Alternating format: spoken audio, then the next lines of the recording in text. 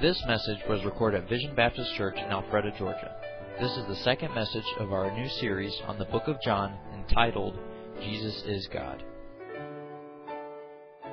John chapter 1, verses 14 through 18. The Bible says, "And the Word was made flesh and dwelt among us.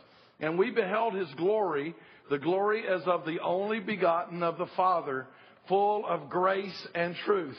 John bare witness of Him and cried, saying, This was He of whom I spake. He that cometh after me is preferred before me, for He was before me. And of His fullness have we all received, and grace for grace. For the law was given by Moses, but grace and truth came by Jesus Christ. No man has seen God at any time. The only begotten Son, which is in the bosom of the Father, He hath declared Him." Let's bow our heads for another word of prayer. Father, I pray that You'd work now. God, help us to see You through Jesus, and help our church to just love You more and more as individuals, and to get our hearts and our eyes on You. And I pray, dear God, that You would just do a mighty work. Lord, help these simple thoughts tonight to bless Your people and to excite them about how good You are. And I'll give You great honor and glory and praise for what You do. The verse is John chapter 20, verse 31. You saw that this morning. Let's look at that verse again. I hope that you will think about it. Why did John write this book? Why did the Holy Spirit use John to write this book? And there it is in front of you. These are written that you might believe that Jesus is the Christ, the Son of God, and that believing you might have life through His name. I think there's two great things that will happen out of this book. One, we're going to get the gospel out. So all of your family will be able to hear the gospel, know about Jesus, all your friends, anybody you'll bring. It's going to be hard to be preaching here without just bringing out the wonderful, glorious gospel of Jesus Christ on a regular basis. On the second side of it, I want to know Him. I want to grow in my knowledge of God the Father. He is my Father. I'm in the family. Thanks to Him, I've been born again. The Lord Jesus has saved me and has forgiven me, and I'm in the family, and I want to know God. How do I get to know God? I don't really get to know God. The church is a means to get me to how to know God, but the real way I get to know God is by Jesus. He's the one who is the very express image of the Lord, of the God of heaven. If you would, verse 14, won't you just write down the word "word"? That's what's going on in that verse. Circle it. The Word was made flesh and dwelt among us. The Word was made flesh and dwelt among us, and we beheld His glory, the glory as of the only begotten of the Father, full of grace and truth. And here's what happened. When Jesus came, He was God manifest in the flesh. When Jesus came, He was God manifest in the flesh. Look at 1 Timothy chapter 3, verse 16. It should be written on your notes there, but you need this verse. He was God manifest in the flesh. If somebody questions, is Jesus God? Look at what 1 Timothy 3:16 says. Without controversy, great is the mystery of godliness. God was manifest in the flesh. Can you read that one phrase with me? Would you say that out loud with me? Are you ready? God was manifest in the flesh. Now, what's manifest mean? It means God was showed for who He is in the flesh. God was put out for everybody to see. God was declared in front of everybody in the flesh. God was manifest in the flesh. How was He manifest in the flesh? That's Jesus. Can you say amen right there? So He is the Word, and He is God in the flesh. In Galatians chapter 4 and verse 4, when the fullness of time was come, God sent forth His Son, made of a woman, made under the law. God made manifest in the flesh. That's what happened. He lived among us, and I'm not going to take the time to go through those verses. I do want Brother Tony to preach.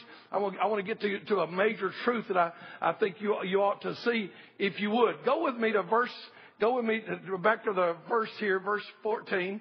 And look what it says. And the Word was made flesh and dwelt among us. And we beheld His glory. The glory as of the only begotten of the Father, full of grace and truth. Full of grace and truth. Now, and just real quick, look this way. What's going on there? You know what happened? Jesus is the fullness of grace. Jesus is the fullness of truth. Jesus was full of grace and truth. And real quick, let's think about what grace is. What's grace? Grace is God saying, you don't deserve to be saved, but I love you. Grace is God saying, you don't deserve to be saved, but I love you. Grace is God saying, you could never get to heaven by yourself. You could never find me. All you've ever done is messed up, but I'm here to save you. That's grace. And truth, He's truth. And truth is harsh. Truth can often be pretty rough because truth says you're a sinner and you're going to go to hell. And that's true, but Jesus comes to put things right and be the truth and to show us how to be saved. Truth shows us who we are and what we need. Truth shows us the Father. That's who Jesus is, and Jesus never failed. Look at verse 15. Here's the witness. John bare witness of him and cried, saying, this was he of whom I spake. He that cometh after me is preferred before me, for he was before me.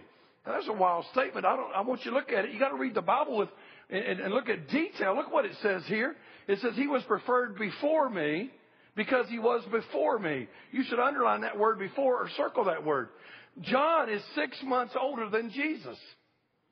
John's several months older. I'm not going to say it's 6. I think it's 6. John's several months older than Jesus. I believe it's 6 months.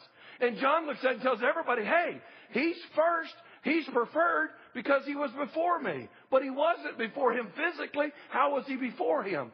Again, John the Baptist said, Jesus is not a man. He's God. He was before me. Just like Jesus said, Abraham was glad when he saw my day. And he said, and I told him I am. So again, he is being declared as being before him. God has used old John to build up Jesus and to get him ready and to bring him out to the world so that the world can hear who he is. Because John knows that Jesus is God and he's not. The verse says, John 1:30. Look at John 1:30. This is he of whom I said, after me cometh the man which is preferred before me. For he was before me. And so I'll just say this. God put his stamp on John in great ways. And he let John have great power and be used of God in a great way. But I don't know of anybody else that all the time stood still and the Holy Spirit came down into something like a dove and a voice came out of heaven and the whole Trinity was there and said, this is my beloved Son in whom I'm well pleased. John said, he's not me. He's a lot better than me. He's before me. He is God. He is God. He is the pre-existent Christ. I'd like just to show you verse 16, 17, 18, and I want to give you some verses, and this will finish it up. You can study this, and I'll hit it next Sunday. Look at verse 16. And of his fullness have we all received, and grace for grace. For the law was given by Moses, but grace and truth came by Jesus Christ. No man has seen God at any time. The only begotten Son, which is in the bosom of the Father, he hath declared him. You can only see God one way. You can't see him. Nobody's ever seen him, but Jesus declares him. Now, go with me to Romans chapter 8. I want to take some time. I want to go over the fullness of grace. I want to show you something. I want to show you what's going on here. The fullness of grace and truth. Look, if you would, in John chapter 8, verse 30, Romans chapter 8, verse 31. He is the full expression of God's grace. Look at 8:31. What shall we say then to these things? If God be for us, who can be against us? These are fantastic verses. Look at this. What can we say to everything that goes on? If God's on my side, who could be against him? He that spared not his own Son, but delivered him up for us all, how shall he not with him freely give us all things? Do you understand what is going on in those verses? He said, you want to know how God, you want me to tell you how you know God loves you? You want me to tell you how to know that God's for you and how God is with you and God is working in your life? He said, because God gave his only Son. And so many times, now watch this, there's just a whole bunch of this grace that you need to get a hold of. It wasn't enough to get you out of hell, and it wasn't enough to get you out of sin. It wasn't enough to save you. It was enough for all of that, plus all of your life. Because here's what he said. He said, if God's for us, who can be against us? So tonight, you know that who can be against you? Who could rise up and stop you? Who could separate you from the love of God? Who could take away your salvation? What bad thing could happen to you? Here's what he said, nothing. Because if God's for me, who can be against me? And then he said, if you're questioning whether God wants to work in your life, whether God wants to meet your needs, notice this. He said, if God gave you Jesus, would he hold back some pitiful little thing, some small thing? He gave you the biggest and the best and all there is in heaven, so the rest of it is ours. Look, if you would, in verse 33. By the way, if anybody wanted to point their finger at you and accuse you, look at what he says in verse 33. Who shall lay anything to the charge of God's elect? Who could point at God's people and say, I have an accusation? Because you know who justifies? It's God that justifies. Some man comes forward and points his finger and accuses. It's God that justifies. Who is he that condemneth? Who's going to condemn me? Who could go against me? What's the highest court in the land? It's not the Sanhedrin. It's not the Independent Baptist Council. It's not the Southern Baptist Convention. It'd be the God of heaven. He said, so if somebody's against you, who could it be? Who could it be? If they want to put a charge on you, who could they put on you? And then he said, who condemns? It's Christ that died. Yea, rather that is risen again, who's even at the right hand of God, who makes intercession. So, you know, can I just say, how many of you ever wonder about your salvation and you doubt your salvation? And sometimes you mess up. How many of you ever mess up and feel like maybe he doesn't love me anymore, and maybe I'm not really saved, and I'm such a mess up, I don't even know if God can love me? You ever think, don't raise your hand. You ever think that? Well, let me just go ahead and tell you, you got a lawyer who says, hey, I'm the one that paid the penalty. I'm the one that saved you. I'm the one that fixed you. And I don't care who wants to say anything bad about you. I'm here, and I'm the guy, not them. You know who likes to accuse you is the devil, the accuser of the brethren. And he'd like to discourage you. He'd like to say you don't measure up. You don't do enough stuff. There's a lot of things you need to be doing, and if you don't do them, God's not pleased with you. Here's what Paul said in there. Because Jesus is the full expression of God's grace. And here's what he said. How could you ever think that? Who in the world could accuse you? Who in the world could condemn you? Who could put you down if it's Jesus that died for you? God that sent Jesus to die for you? And the judge would be God, the judge would be Jesus? You're all right. Tell the devil to shut up. That's really what's going on. Can you say amen right there? That ought to be pretty good stuff. So you say, well, what about the law? He gave the law. He's got rules. He's got law. He's got rules. Where does that fit in? Well, let's see what the Bible says about that. Galatians chapter 3, verse 19, if you would. The Apostle Paul asked the question. Galatians 3:19. You ought to look these up, because I've skipped just to the real meaty parts of the message. Here it is. Wherefore then serveth the law? Well, why we got the law then? If you want to talk about grace so much, why we got the law? I mean, and sometimes independent Baptist churches and Christians and Baptists in particular, we like to major on law too much. And here's what we got the law for? Look, if you would, it was added because of transgressions till the seed should come to whom the promise was made. It was ordained by angels in the hands of a mediator. What's the law for? Now look, if you would, at verse 24. He's going to answer the question. He said, wherefore the law was our, help me, what's the word? Was our schoolmaster. Circle that. Schoolmaster was our school. That's a great word. It was the guy that showed you where you were flunking. It was the guy that helped educate you. It was the guy that helped you arrive at the truth. And the truth is Jesus. And it was the law that took you to Jesus. Wherefore the law was our schoolmaster to bring us unto Christ. To bring us unto Christ. The schoolmaster to bring us unto Christ, that we might be justified by keeping all those rules that he was teaching us about. Amen? Is that what it says? Look at it. Was he saying, I'm going to teach you the rules so you know all the rules so you can measure up to the rules and you'll be able to go to bed at night and say, yeah, I knocked 9 out of 10. I'm batting a 350. I'm doing pretty good. Is that what he said? No. He said he's going to bring a schoolmaster to bring you to Jesus. A schoolmaster to bring you to Jesus so that you could be saved or justified by what? Speak. By trusting what Jesus did. By saying, I believe. By saying, I believe. Look, if you would, verse 25. But after that faith has come, we are no longer under a schoolmaster. Did you see that?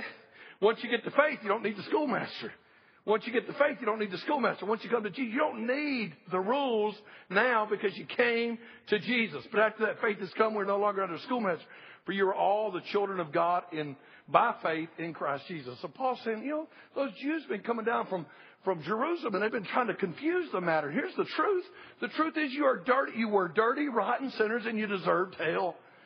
And the Lord used Jesus and he used the law. He used the law and he used truth to say, you're sick. You're sick. You're sick. You're sick. And it's the sick that need a doctor. He said it was to show you that you messed up. And when you figured out you messed up, he could bring you to the truth. Now watch this. In the Old Testament, there was law. And that was our schoolmaster. And we were given all those rules. But let me tell you so you don't get confused here. In the Old Testament, there was grace shown all the time.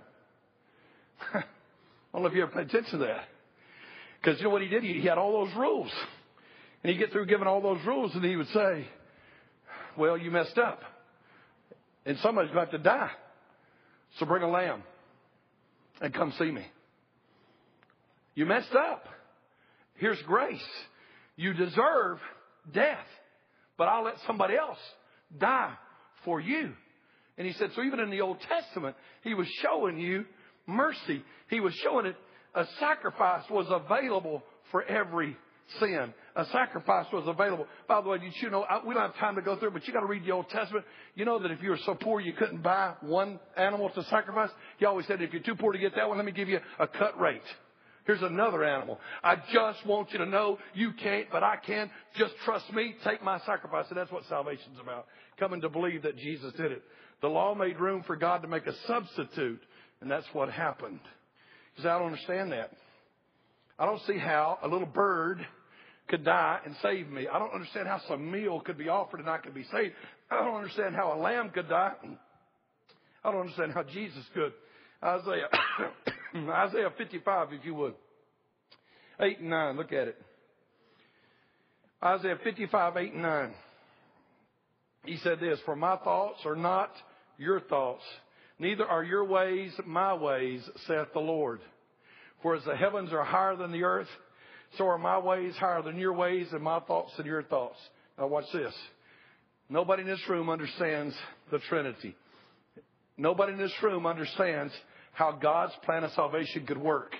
Here's all you're doing. You're just trusting Jesus. We don't come in understanding. We don't come in knowing. We don't come in our strength. We come knowing we need Jesus and that He died for us. He died for us. I'd like to give you one more verse, I think, and I'll leave it right there. Look at 2 Corinthians 5:21. This is the beauty of it. 2 Corinthians 5:21. We saw the Word. We saw John was a witness to it. And here's the work of Jesus. Jesus is the clear, full expression of how good God is. Don't read the verse yet. Look this way. I want you to understand somebody sold you a bill of goods. Somehow along the way you bought the Catholic doctrine, and I don't mean to hurt your feelings by saying it, but it's the truth, that God the Father is austere and mean and hateful. But thank God Mary is sweet. And she can talk God into doing nice stuff. Or Jesus is sweet. But here's the truth. You want to know God, you know Jesus. When you see Jesus, you see God. Let me tell you how God is. He's a sweet and loving God. Full of compassion and full of grace. He is your heavenly Father. Abba, Father. And He looks down and He says this. Hey, quit having this caricature of me. Because when you see Jesus, you are seeing the Father. And here's Jesus. I'll pay your sin debt. All you'll have to do is trust. All you have to do is believe. All you have to do is receive the gift. Now look at 2 Corinthians 5:21. And understand, it wasn't God wanted to send you to hell and Jesus is a nice guy and took care of things. It was God and Jesus and the Holy Spirit took care of things. It was, in fact, in 2 Corinthians 5, it is God in Christ reconciling the world to Himself. But look at 2 Corinthians 5:21. For He hath made Him to be sin for us who knew no sin. God made Jesus to be sin for us. And Jesus never knew sin. That we might be made the righteousness of God in Him. We sing praises to God. We worship Jesus tonight. And I'll tell you why. I'll tell you why we do. We worship the God of heaven. We worship Jesus tonight because something miraculous happened the day we got saved. Our sins were taken away, but that's only a small part of the picture. Somehow you think, well, thank God He forgave me my sins. It didn't stop there. When He took your sins away, that was the taking off the bad stuff, but then He put on the good stuff. And look what it says, that we might be made righteous doesn't say that. Look at the verse. Look at the verse right behind my head. Not that we might be made righteous. That we might be made the righteousness of God. Not Austin's righteousness. Not Pharisee righteousness. Not Jewish righteousness. Not Baptist righteousness. But the righteousness of God. And so tonight, we are forgiven. But not only are we forgiven, we are righteous. And for that reason, we are saints. He has done a great work in our lives. So He came to work and show us the full expression. Was Jesus full of grace and truth? Is Jesus showing me what my Father's like? No man has seen the Father, but Jesus has declared Him to us. You know, I know exactly what God the Father's like, because every time I look at Jesus, I see my Father. Every time I see His kindness, I see my Father. Every time I see Jesus dying in my place, I see my Father. I know I'm saved because I serve a good God who loved me and paid the debt. Father, I love you.